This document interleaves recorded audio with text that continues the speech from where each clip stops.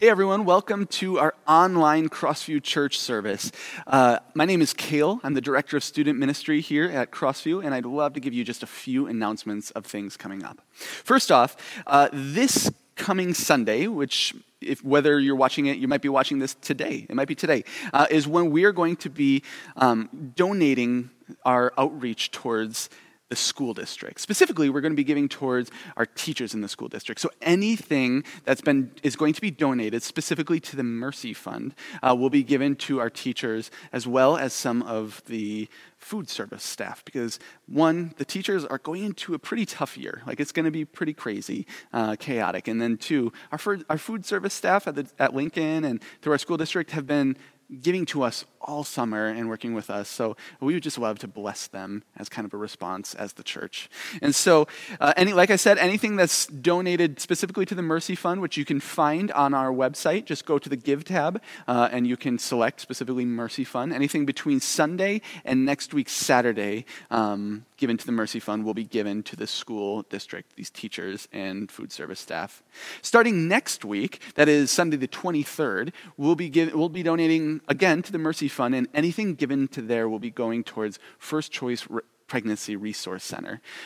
You can learn more about First Choice by going to our homepage. On the front page, you'll be able to learn more about their vision, but you'll also see a wish list of things that they need as an organization. And so if you plan to come and be with us in person next week, take a look at that wish list and see if you can grab any of that stuff for them. We would love to bless that organization.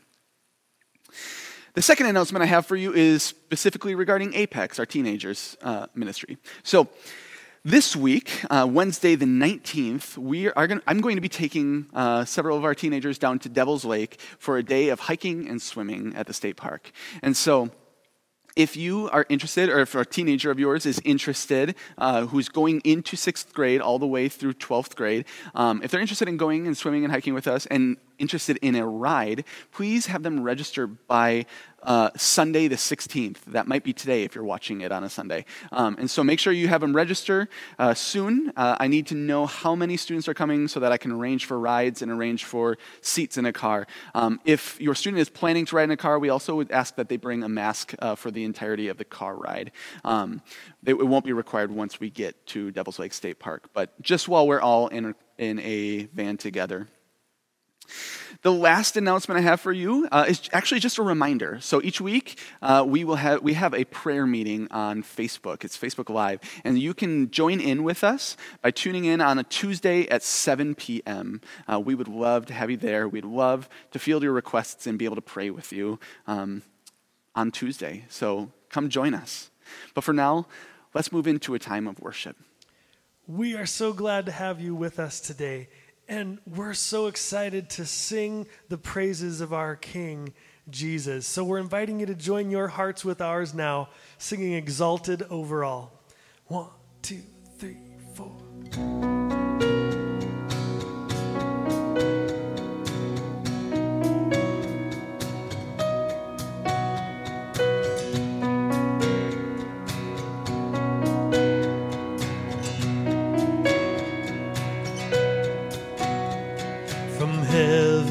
Throne, you came to us and set your heart upon the cross. We'll never know the sacrifice you made.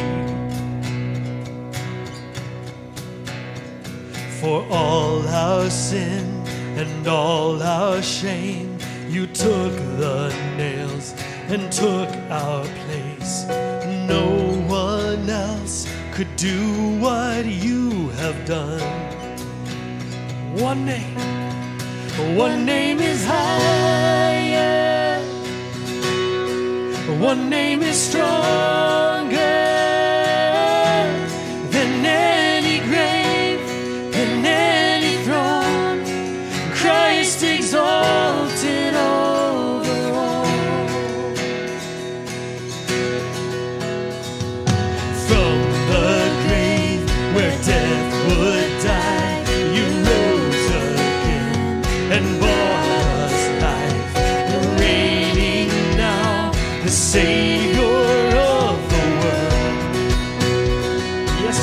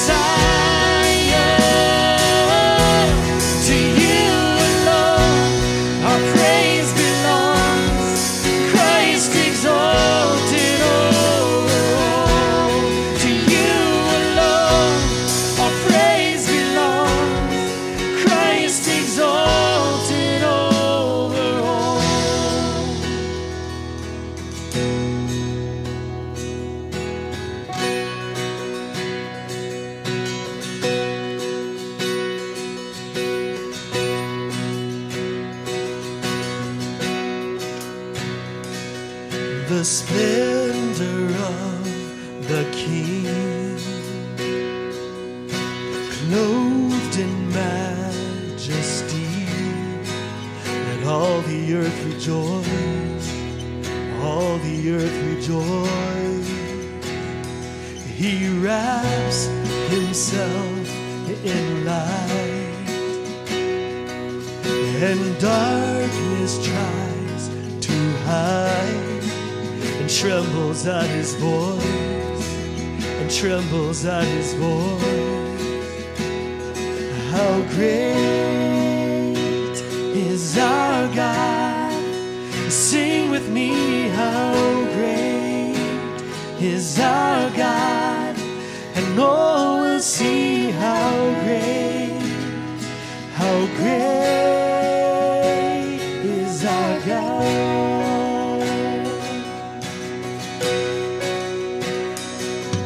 And age to age he stands,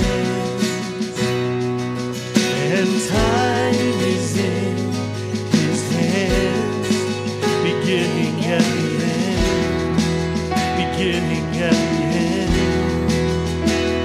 And the Godhead, the three in one, the Father, Spirit, Son, the Lion and the Lamb, the Lion and the Lamb. How great is our God? Sing with me, how great is our God, and all will see how great is our God. Yeah. The name above all names, worthy of all praise. My heart will sing, how great is our God.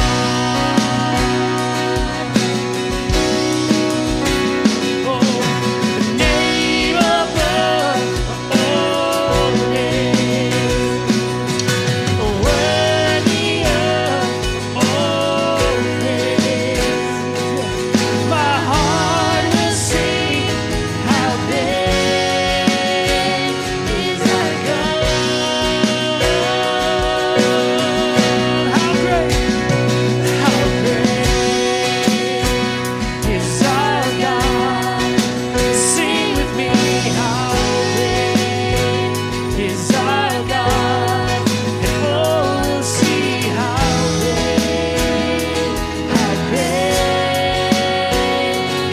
great is our God. How great is our God.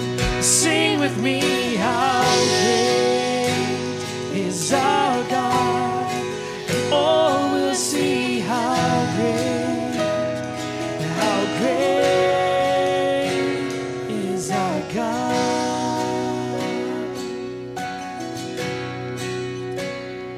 How great is our God. Sing with me, how great is our God, and all will see how great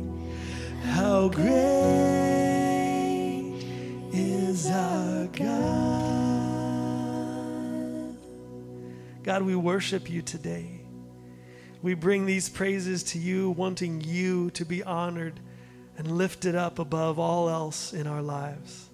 God, we come today so grateful for all that we have in you, for the love and grace and mercy that we know because of you.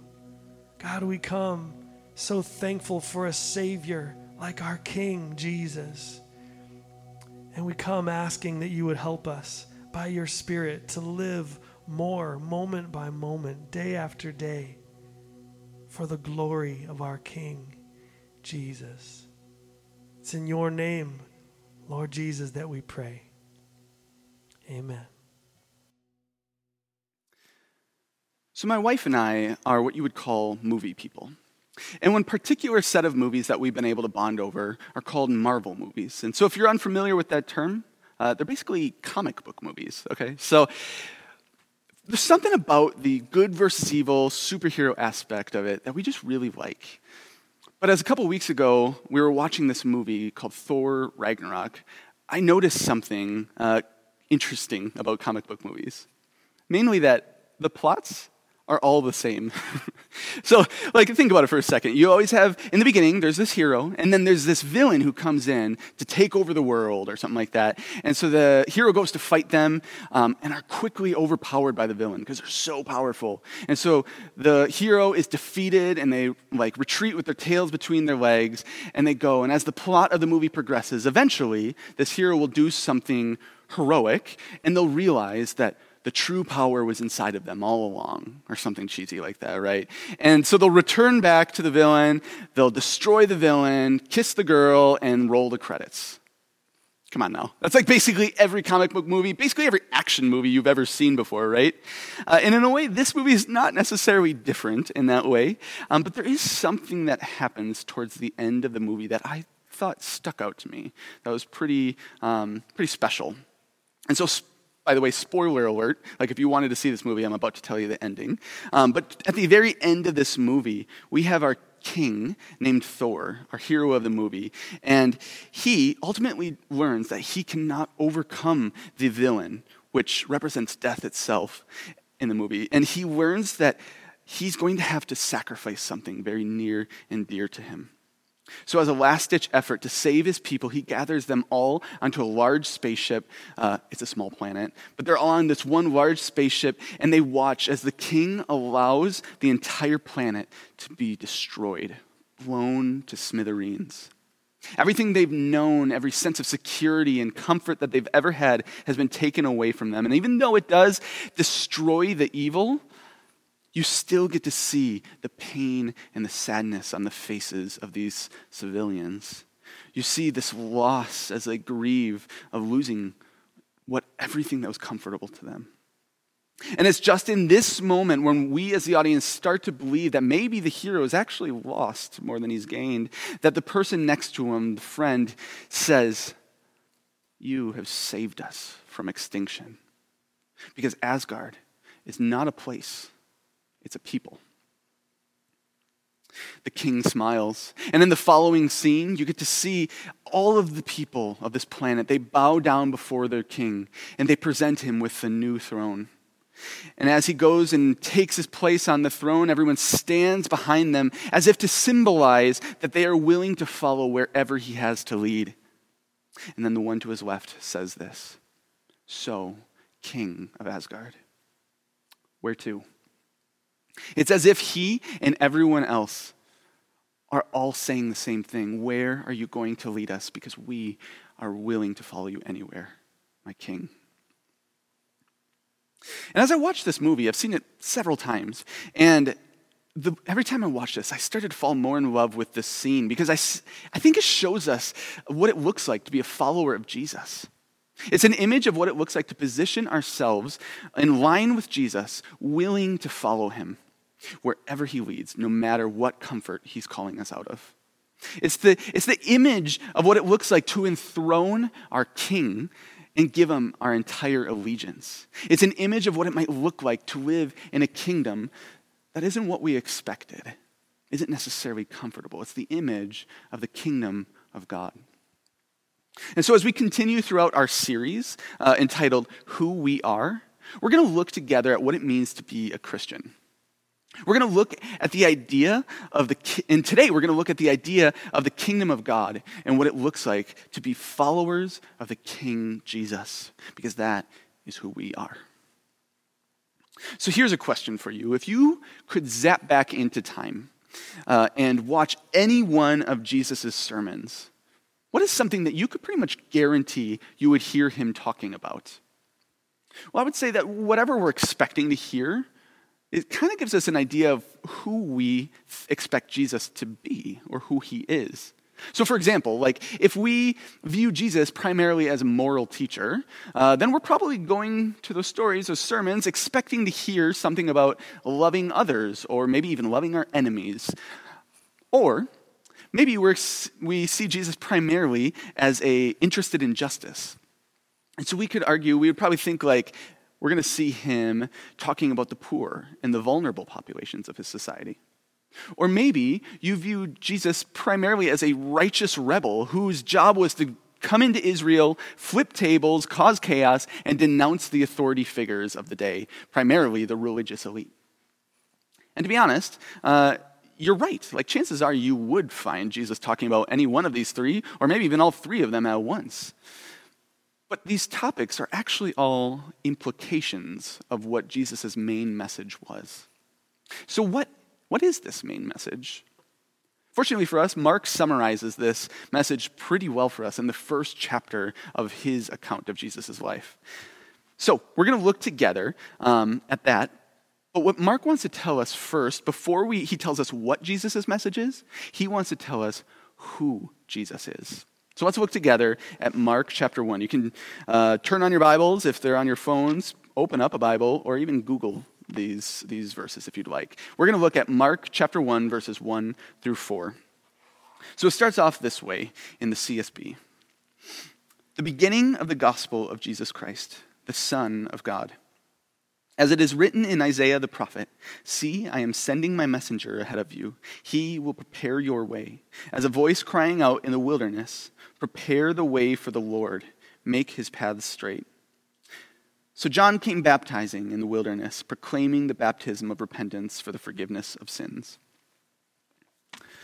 So immediately, what we see is Mark coming out of the gate, not pulling any punches about who he believes Jesus is and what kind of message this is. Because it starts out with this phrase, the beginning of the gospel.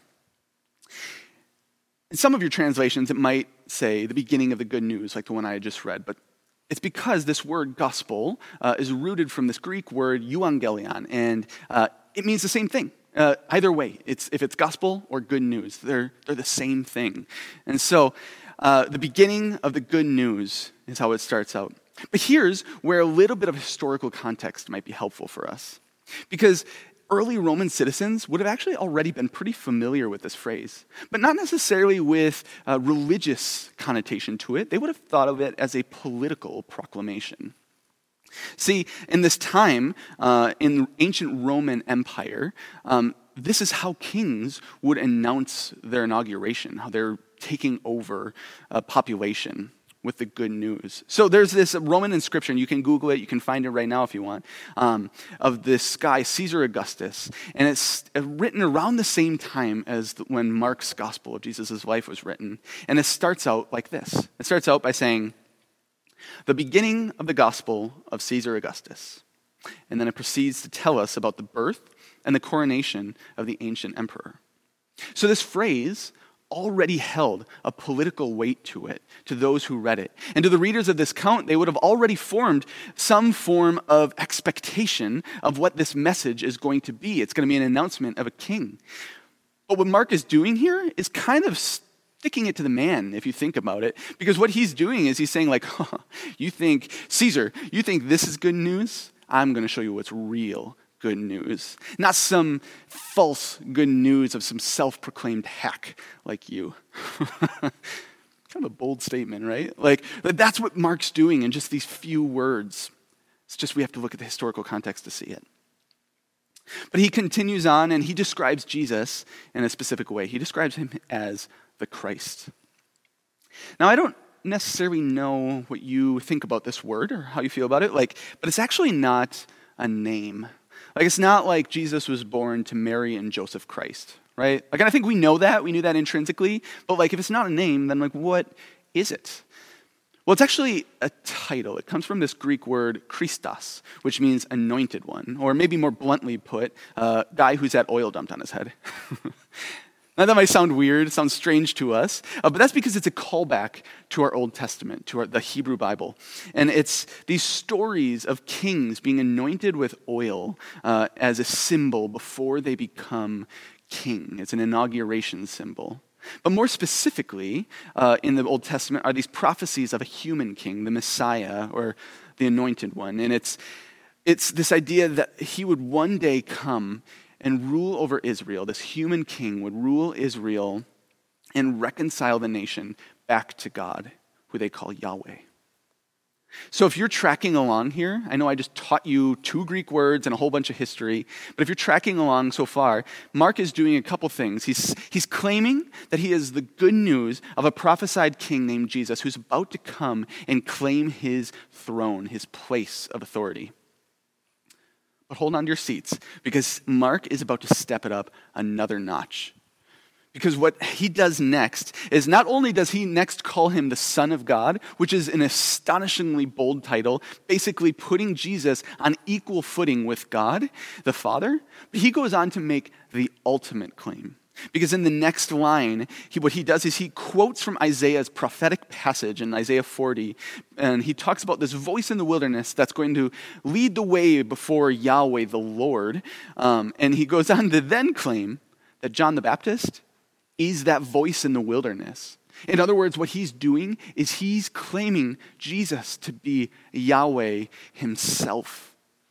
Like, that is bold, right? And so what this bold, audacious claim is Mark rooting Jesus into the storyline of the entire Old Testament as a fulfillment of the prophets of the whole Hebrew Bible. He is the one who's come to rule and not only be king over Israel, but king over the entire universe. Right? Like how are you doing right now? Seriously, how are you doing right now? Have you ever thought about Jesus this way, as God king over everything? Because that's what Mark is claiming with just these few words. But now I think we have to think, what would it actually look like if we truly believed that?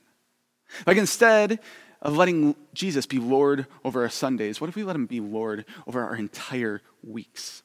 What if Jesus, instead of being king over my spiritual beliefs, he'd also be king over my political beliefs, my opinions, my marriage, my family, my job, my king over my entire universe? Seriously, if we're being honest with ourselves, what might that actually look like? Mark goes on to tell 2 more stories about Jesus. He tells the stories about his testing in the wilderness and the story of his baptism. And honestly, both of these stories are remarkable. You should totally go look them up. They're beautiful, and they deserve full sermons to them. But for now, with the time we have, we're going to move on to verse 14. Because in these next words are where Mark is going to give us exactly the message that Jesus came to preach. So, look again with me at Mark 1, verse 14. He says it this way. After John the Baptist was arrested, Jesus went into Galilee proclaiming the good news of God. The time is fulfilled and the kingdom of God is come near. Repent and believe this good news. And so what Mark is doing right now is he's summarizing the entirety of Jesus' message, sandwiched between these good newses, or in some of your translations it might say gospel, but remember, same thing. Mark, he writes that Jesus is going around announcing the good news, and immediately we get quotations from Jesus, hearing his words exactly, saying that the time of the kingdom of God is coming. Pay attention, turn around, turn back towards God, and believe the good news that I am preaching. My paraphrase, of course. And so what he's doing, Mark is summarizing all of Jesus' teachings into this one sentence about the kingdom and its coming arrival, and for good reason. Because though Mark's gospel, his account of Jesus' life, is the shortest among the gospel accounts of Jesus, he'll bring up this idea of the kingdom of God 16 times. There's only 16 chapters. Luke, he'll bring it up 39 times. And Matthew, he'll bring up the kingdom. Sometimes he'll substitute out kingdom of God or kingdom of heaven. They're the same thing. It's kind of like saying, here's a message from the White House or a message from the president. Same idea. But he'll bring up the kingdom 49 times. That's nearly twice per page if you're taking an average. So if you were to zap back in time and hear any one of Jesus' sermons, what could you pretty much expect to hear? Well, you pretty much could guarantee that you'd be hearing about the kingdom. So now as you read in your Bibles, if you go back and look at the crucifixion accounts, the death on the cross account of Jesus, I want you to try to take a pen and paper and note all the times that the writer chose to include kingly details. Like here's a couple examples. So for one, Jesus, before he's arrested, he's anointed over his head with oils by one of his followers. Remember that word Christos?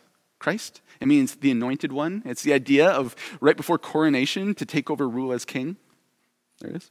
Another one is when he is arrested by the guards. He is given, the guards actually put him in a purple robe. They bow down before him and call him king and all these things. And keep in mind, they're actually mocking him. They're making fun of him in these moments. Like they're not doing this to honor him. They're actually mocking him and laughing at him, spitting on him. But they give him this robe and they give him a crown of thorns.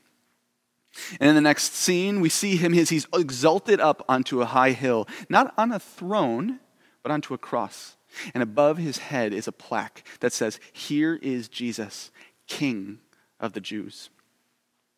And we see in this moment, precisely in this paradoxical moment when everyone else is mocking Jesus, they're laughing at him and spitting on him. It's in this exact moment that he is doing exactly what he was claiming to be doing throughout his entire ministry. He's making the kingdom of God available to all. Hebrews chapter 1, the author, he says it this way. He says, after making the purification for sins, his sacrifice on the cross, Jesus sat down at the right hand of the Majesty on high. In other words, he took his seat as king over all. And this is good news, you guys. Because we have a God king who has defeated death with a cross and now is Lord over everything. Amen. So why is this important to us, you might ask? Like you might say, like, okay, sweet, Cale. Like you just gave us a theology lesson, and now we see that Jesus is depicted as a king. But if we're being honest, how does that actually help us? Like, what does that do for me? To which I respond, it actually could change everything. It has the potential to change everything. Because sometimes, even though we might not want to say it this way, the thought of Jesus being Lord over our lives and everything in it sometimes sounds like a burden. Like it sounds like it's not actually good news because it sounds like something that we have to do, some more things we have to do, or it's something to feel guilty about. But that is so far from the actual truth. See, Tim Keller, he writes it this way in his book, aptly titled Jesus the King. And he says it this way. He says, the gospel is an announcement of something that has happened in history, something that has been done for you that changes your status forever. So right here, you can see the difference between that of Christianity and that of all other religions of the world. The essence of every other religion is advice, but Christianity is news. Other religions say, this is what you have to do in order to earn your way towards God. But the gospel says, this is what has been done in history. This is how Jesus lived and how he died to earn the way to God for you. In other words, Christianity is entirely different. It is good, joyful news. The work has already been done, and Jesus proved it with his resurrection. Jesus is King. So Crossview Church, if you forget everything that I've said up to this point, or maybe it just didn't sound that different than what you already believe, please remember these next words. Crossview Church, crown your King constantly. Give allegiance to Jesus regularly. Crown your King constantly. I'm going to borrow some words from a musician named John Lucas and say it this way. Crown him in your mourning. Crown him in your laughter. Crown him when all goes dark. Crown him when you bury. Crown him when you marry. Crown him when your faith finds a spark. Crown him for he is worthy. Crown him for he is faithful. And crown him for he is good. So Crossview Church, in every time and every season, we can crown our King because Jesus' death produces life, and now we are made alive by the King who has paid the price. So crown your King constantly. Crown your King constantly. Honestly, this is a hard time for us to be alive. For some, it's even hard for us to go through COVID-19. But just like the kingdom in our opening illustration, the kingdom of God does not confine itself to a building. The church itself is not a building, but we are a people. And we will take any circumstance possible to crown our King constantly, no matter where we are physically or emotionally or even spiritually. We, as Jesus followers, align ourselves with the King, or our throned King, and just like the friend in our opening example who asked Thor, we ask, so King, so Jesus, where to next? So now I'm going to move into a time of communion to remember exactly what Jesus has done. And at Crossview Church, we practice what we call open communion, which means that you don't have to be a member of Crossview Church to participate in communion with us. All you need to have done is recognize that Jesus is in fact Lord over your life and he is your Savior. And so parents, you are the spiritual leaders of your household, so you get to determine whether or not your children are ready for communion. And if you don't have the elements yet with you right now, feel free to pause this video, go grab some juice or some bread with it, or some crackers and water. Honestly, they're symbols, and so you can go and grab anything. But pause the video right now, go grab some, and then come back. We'll be waiting for you. Communion is our chance to remember the good news that Christ died for our sins in accordance with the scriptures, that he was buried and that he was raised on the third day in accordance with the scriptures. This is the good news of our King who is seated at the right hand of God. So honestly, I don't know how this is going to affect you. Maybe this has all been pretty abstract for you, and maybe you feel a little confused at this point. Or maybe you feel like you're not confused enough. Maybe you need a cup of coffee and a Bible in hand so you can just sit down and take time with Jesus himself and look at these passages. But I have the full conviction that this message, this idea, has the chance to change everything for you. It has the chance to change how you live your entire life. And so as we move into communion, I want you to consider what Jesus has done for you and what it might look like to give your allegiance and to crown your King constantly in every area of your life. And then remember why this is in fact good news. And so I know you just got your elements, but before we take them, I just want to give you a couple examples, okay? Because maybe you don't feel like you're in control of something in your life, and that sometimes will show up in different ways, whether it's anger or sadness or anxiety, and you're starting to realize that it is in fact good news that Jesus is King over everything, because you realize that you don't need to be in control. And so to crown your King constantly would be to make him Lord over your life by continually releasing control to Jesus, by releasing anxiety, releasing anger to Jesus. That is our great and powerful King. Or maybe you feel like you live in constant anxiety because of the way that others think about you. Honestly, if I'm being real here, this is something I struggle with sometimes. Maybe we fear others because we place so much significance on their opinions. But now, I'm realizing that God is a glorious King, and his opinion is the only thing that matters. And so to crown our King constantly is to stop fearing others and to crown him and realize that his opinion matters most. Crown your King constantly. Or maybe you try to fill up your life with things that are good or things that you just perceive as good in the moment but are actually killing you spiritually. Maybe it's an addiction. But now to crown your King constantly is to realize that he is a good King, and to realize that we will never be able to find true joy in anything else other than him. And to crown your King constantly would be to realize that we count everything as valueless in comparison to our good King. So we crown our King constantly.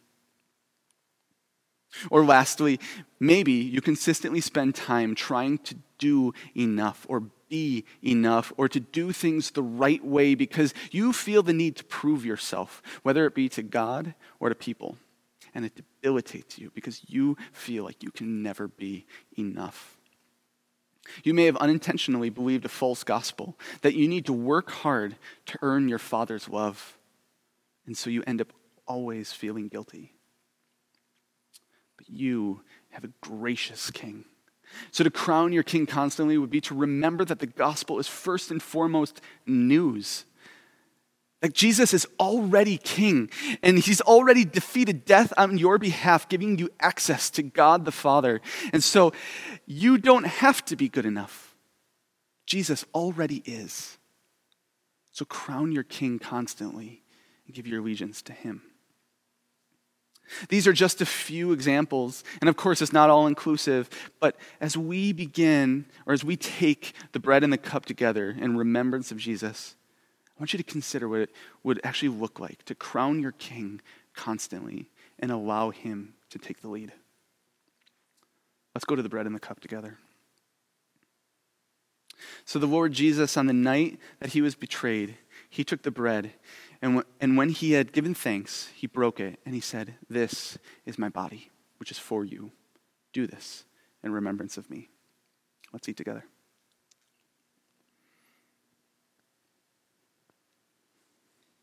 In the same way, after supper, he took the cup, saying, "This cup is the new covenant in my blood.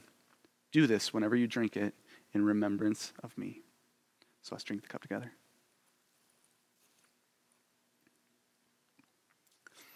Let's pray. God, we recognize the authority that you hold. You are King and you are Lord.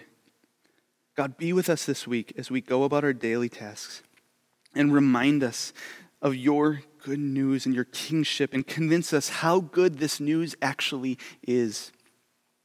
And remind us daily to pick up our crosses and follow you, our King. We pray this all in your name, Jesus. Amen.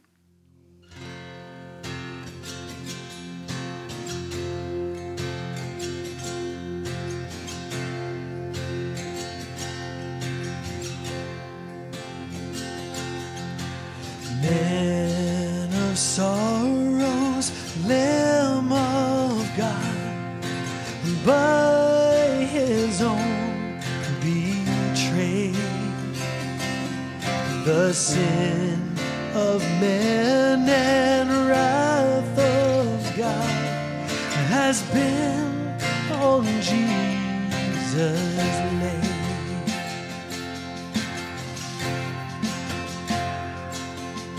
Silent as he stood accused, beaten, mocked, and scorned, bowing to the Father's will, he took a crown of thorns. Oh, that rugged cross, my salvation, where your love poured out over me. And now my soul cries out, hallelujah, praise and honor unto thee.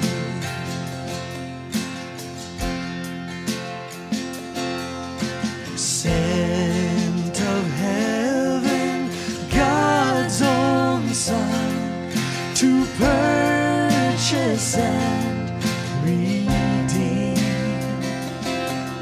and reconcile the very ones who nailed him to that tree. Oh, that rugged cross, my salvation, where your love poured out over me. And now my soul cries out, hallelujah,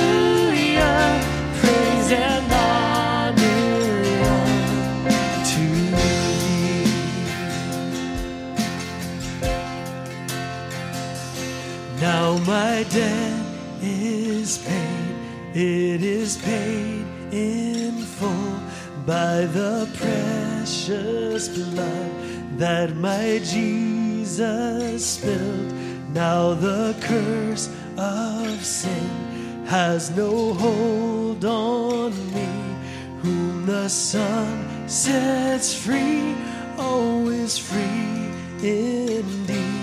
Now my debt is paid. It is paid in full by the precious blood that my Jesus spilled. Now the curse of sin has no hold on me. Whom the Son sets free, oh, is free indeed. Oh, that rugged cross, my salvation,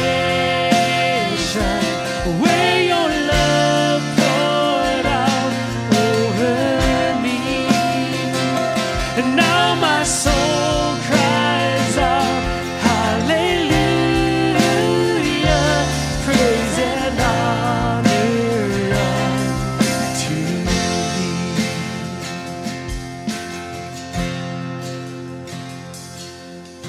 See, the stone is rolled away.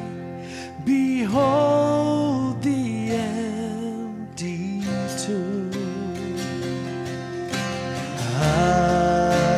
Hallelujah, God be praised. He's risen from the grave. Oh, that rugged cross, my salvation, where your love poured out over me.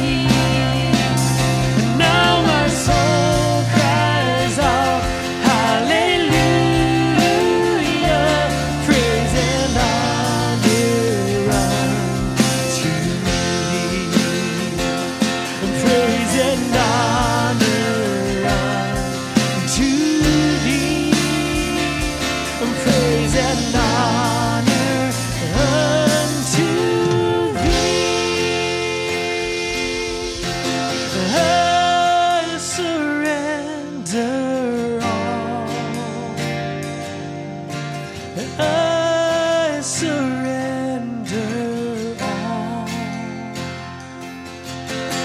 all to thee, my blessed Savior.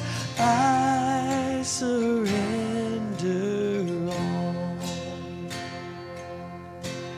I surrender all. I surrender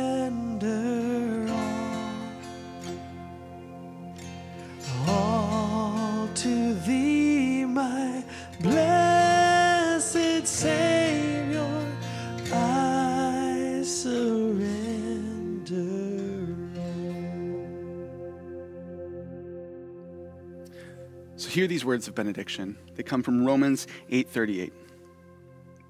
For I am persuaded that neither death nor life, nor angels nor rulers, nor things present or things to come, nor powers, nor height, nor depth, nor any other created thing will be able to separate us from the love of God that is in Christ, the Anointed One, the King, Jesus our Lord. You guys have a great week.